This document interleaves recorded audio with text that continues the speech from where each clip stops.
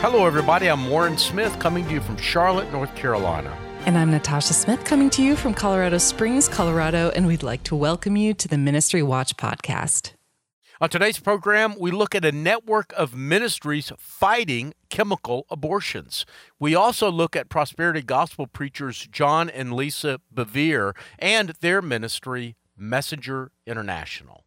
We begin today with new leadership for a couple of the nation's leading Christian publications. Yeah, Russell Moore, the former Southern Baptist ethicist, was named editor-in-chief at Christianity Today, and Lynn Vincent, a motorcycle-riding Navy veteran and New York Times bestselling author, was recently named executive editor at World Magazine. Now, Russell Moore takes over editorial leadership from President and CEO Tim Dalrymple, who assumed dual roles following the departure of editor-in-chief Daniel Harrell. Lynn Vincent succeeds longtime world editor-in-chief Marvin Olasky, who retired early last fall. Moore joined Christianity Today as a public theologian in 2021 after resigning as president of the Southern Baptist Convention's Ethics and Religious Liberty Commission. Yeah, his tenure there had been controversial in part because of his opposition to Donald Trump and for advocating for sexual abuse reforms and the victims of sexual abuse within the SBC. Christianity Today is considered by many the premier publication for evangelicals. It was founded in 1956 by legendary evangelist Billy Graham. Yeah, the publication also named Kate Shellnutt, a longtime staffer, as editorial director of news and online, and brought on Christian publishing veteran Joy Almond as chief of staff of editorial. In a phone interview, Lynn Vincent said that she hopes to continue the legacy of street-level reporting at World while also focusing more energy on long-form journalism. A longtime friend of Olasky, Lynn Vincent, said that she wants to continue the magazine's history of what Olasky called biblical objectivity, with a dedication to factual reporting and the moral framework of the Bible. Should add that Lynn Vincent is the co-author of 11 books, including Heaven is for Real, which was also turned into a successful movie. Now, Warren, you know most of the people we've mentioned in the past few minutes, and I say that by way of disclosure, but also to ask, do you have any thoughts about these moves? Well, yeah, you're right. I know all of these folks. Some of them I know really well. I've worked with Lynn Vincent when I was at World Magazine, Russell Moore, I've known for probably 10 or 15 years. Joy Almond was the one of the editors at Decision Magazine, which is published by the Billy Graham Evangelistic Association right here in my hometown of Charlotte. So I got to know Joy, and in fact, she was my editor. I've written an article or two for Decision Magazine as well. So I know all of these people. Kate Shellnutt is probably the one that I know the least well, and I just think they're all outstanding people and top professionals, and I'm just very excited for both World Magazine and for Christianity Today. I think that this, even though obviously I love some of the people who are recently departed from World Magazine, including Marvin Olasky, I'm still really excited for the future of both of these publications and just think that this is a really great move. Next, we turn to Dallas, where the Evangelical Baptist megachurch, the Village Church, said it has resolved a civil case alleging that a former youth minister sexually abused a former parishioner when she was a child. Yeah, the lawsuit was filed in 2019. A victim identified in that lawsuit as Jane Doe said that Matt Tunn abused her when she was underage. The suit also alleged gross negligence on the part of the church for not protecting her and claimed that the Village Church should be held responsible for the conduct of its staff members. But the church said in a statement on its website announcing the settlement that after a thorough and lengthy legal investigation, we maintain and firmly believe that we committed no wrong. We pray that the individual and their family continues to heal and receive care following this resolution. The suit sought $1 million in damages, but the amount of the settlement was not disclosed. Yeah, Tunn was indicted in January of 2021 for indecency with a child involving sexual contact accused of sexually assaulting Doe, the victim in this lawsuit, at a 2012 church camp that she attended when she was 11 years old. Tunn denied the allegations, and the Dallas County District Attorney ultimately dismissed all charges against Tunn when Doe failed to positively identify him as the person who committed the offense.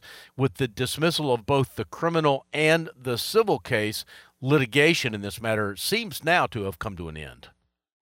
Warren, let's look at one more story before the break. And it's a story of a church and seminary that has been accused of defrauding veterans and ultimately taxpayers. Yeah, spokesman for a veterans advocacy group testifying before the U.S. House of Representatives Veteran Affairs Committee last week called out seminaries associated with an organization called the House of Prayer Christian Church. He called them predatory actors that have been taking advantage of military members by promising an education in exchange for government benefits, but actually delivering very little in the way of education. The FBI has since raided numerous locations associated with the House of Prayer, which runs 5 Bible seminaries and 12 churches. The raids actually took place in June. I misspoke a moment earlier. They took place in June after former students tipped off authorities about alleged discrepancies between what they were promised in exchange for their GI Bill benefits and what they actually received. Students interviewed by the advocacy group Veterans Education Services said that they had used all of their government education money going to school at the church's seminaries, but that none of them had earned any sort of certificate of completion. The amount of the alleged fraud may have topped $7 million. Yeah, that's a lot of money, and Veterans Education Services is calling now for an overhaul of the GI Bill school approval program to include only institutions that ensure educational quality, don't overcharge for tuition, and use the funds only for education and not, for example, for living expenses. They've also got to demonstrate a track record of minimum student outcomes, and they must be appropriately credentialed. So they've also asked for some other qualifications as well.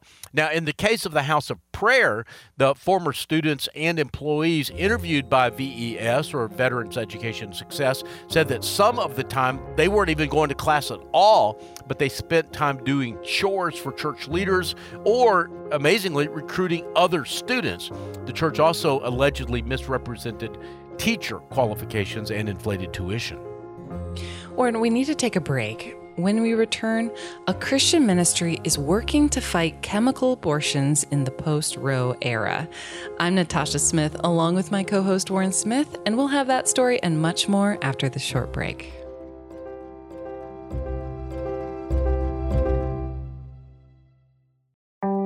Hello, everyone. I'm Brittany with Save the Storks.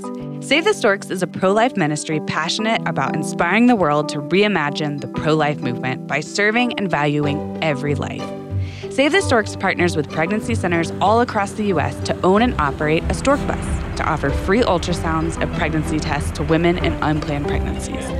Stork buses park near college campuses, abortion clinics, shopping centers, and serve rural communities that lack medical care. Save the Storks is pleased to be the sponsor of the Ministry Watch podcast. For more information about our life-saving organization and how we partner with pregnancy resource centers around the country, go to SaveTheStorks.com. That's SaveTheStorks.com.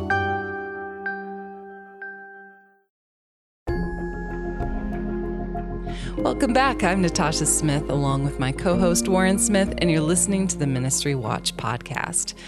Next up, in the post-Roe era, laws related to abortion will be decided at the state level. And in the 50 years since Roe, chemical abortions have become significant, if not dominant. Now, one ministry is mobilizing to deal with this new threat to babies. Yeah, in 2000, there were virtually no chemical abortions, at least according to Jor-El Godsey, who's the president of Heartbeat International. Now, Heartbeat International is a network of pregnancy resource centers around the country, many of them associated with the Catholic Church in some way. But that year, 2000, the Federal Drug Administration approved RU-486, a two-step process to chemically induce abortions. Godsey believes that the proportion of chemical abortions performed has increased from about 10% in 2011 to about 54% in 2020. And that's why Heartbeat International has come up with a strategy to combat chemical abortions with a new initiative. And that initiative is called APRN, or Abortion Pill Rescue Network. How does it work?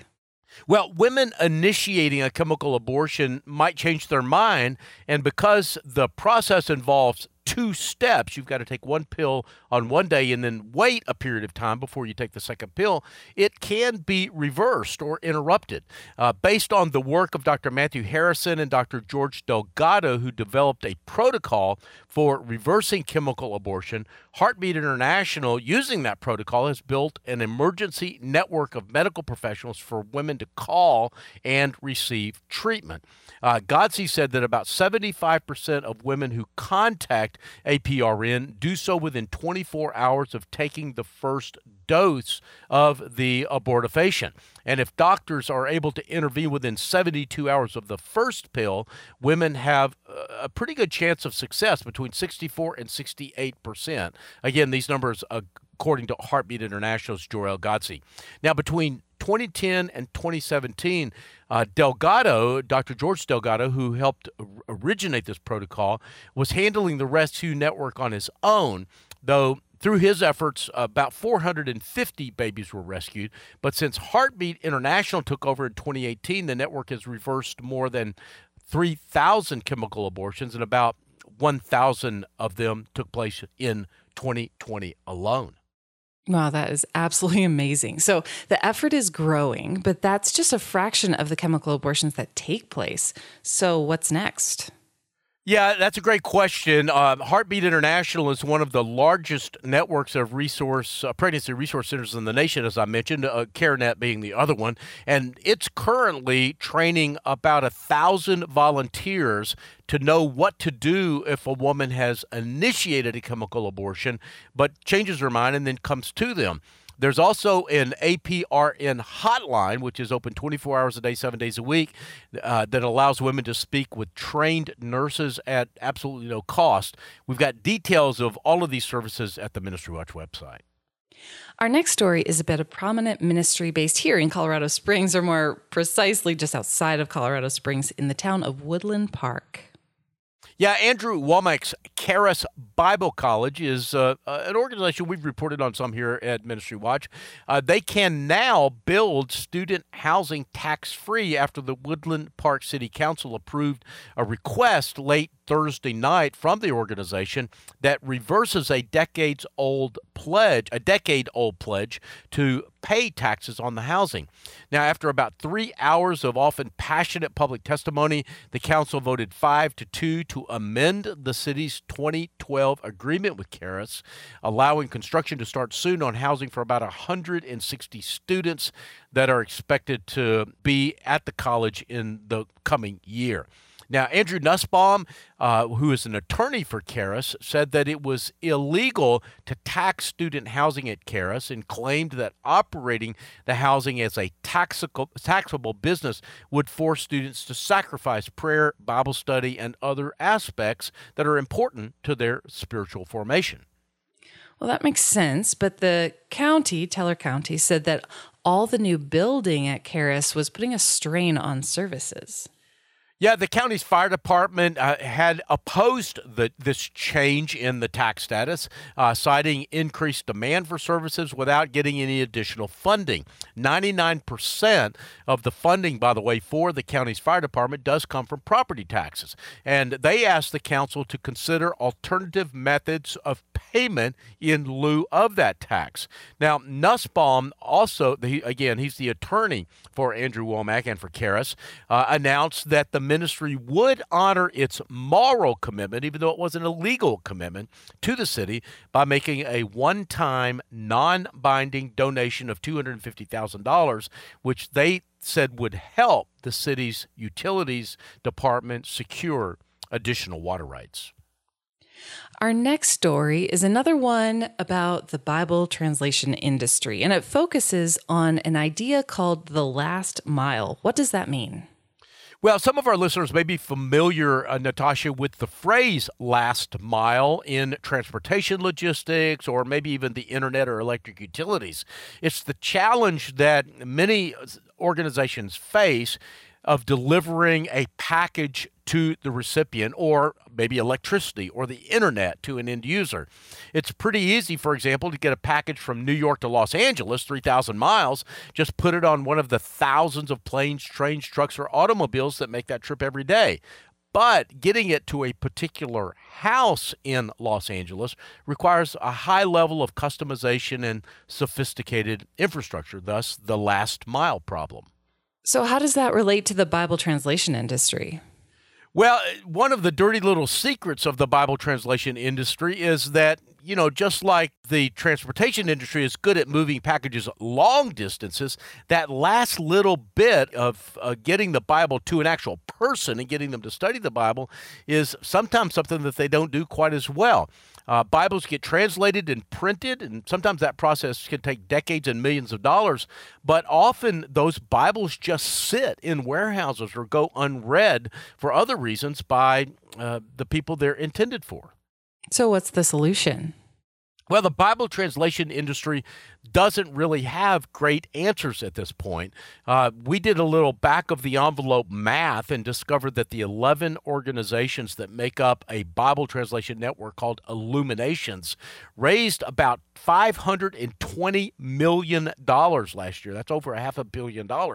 But they completed only about 15 Bible translations. Now, keep in mind that there are thousands of languages that still don't have a Bible translation. And if you do the math, that means that it takes about $34 million to do one translation of the Bible. At the current rate, it'll take tens of billions of dollars and maybe, decades or even a century or more to provide Bibles to everybody who needs one. Now, I should also add that these numbers that I just cited to you are in contrast to a recent study by the Sagamore Institute, a think tank based in Indiana that was commissioned to do a study of the cost of Bible translation. They said that the cost of Bible translation was only about $1 million per Bible. Well, if that's true, why aren't we getting more Bible translations and getting them faster? Well, I think the short answer is that it can't be true, or at least both of these numbers can't be true. The reality is that the Bible translation industry spends probably 25 to 35% of the money it takes in just on raising more money or maintaining the infrastructure of the organizations themselves, not on doing the actual Bible translation itself. Some of them are engaged in last mile activities, but it's likely that these activities would be much more efficiently handled by missionary agencies that are doing, again, traditional missions work, such as discipleship and church planting.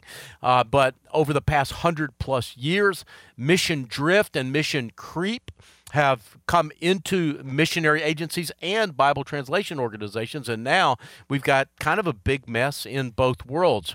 That said, I do recommend that our listeners read Kim Roberts' story. It's on the front page of the Ministry Watch website. And also type in Bible translation into our search engine, and you'll see that we've done more than 24 stories over the past 2 years about the Bible translation industry. It'll give you a good overview of the problems and the opportunities there. Warren, we're going to take another break. When we return, our weekly lightning round of ministry news. I'm Natasha Smith with my co-host Warren Smith. More in a moment.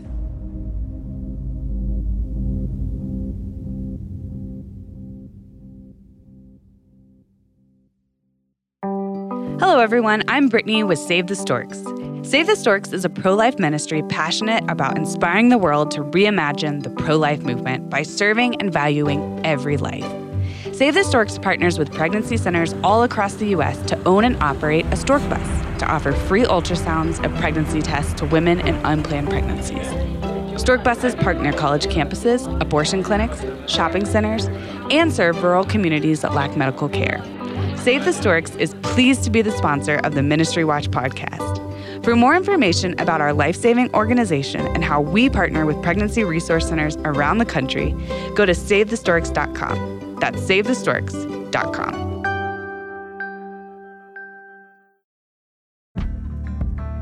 Welcome back. I'm Natasha Smith with my co-host Warren Smith, and you're listening to the Ministry Watch podcast. Now, we like to use this last segment as a sort of lightning round of shorter news briefs. What's up first? Well, it wouldn't be right if we let the week go by and not celebrate the life of prominent Wisconsin pastor Stuart Briscoe, recognized for founding the broadcast ministry Telling the Truth and authoring more than 40 books. He died on August 3rd. He was 91 years old. The British-born Briscoe transformed Elmwood Church in the Milwaukee suburb of Brookfield into a megachurch when he and his wife Jill took over. It had about 350 members. Today it has about 7,000 people, making it the largest in the state. But his work went far beyond that congregation to encompass, again, the many books and the radio ministry that I've already mentioned. And I should add, Natasha, if you'll allow me a moment of personal privilege here, that when I was coming along in the 70s and 80s, Stuart and Jill Briscoe were kind of the go-to Bible teachers of that era. They were formative in my life and in the lives of many evangelicals of a certain age, shall we say. So I was sad to hear about his death, but also just was rejoicing at remembering all of the great work that both he and his wife Jill have done over the years. Who's in the ministry spotlight this week?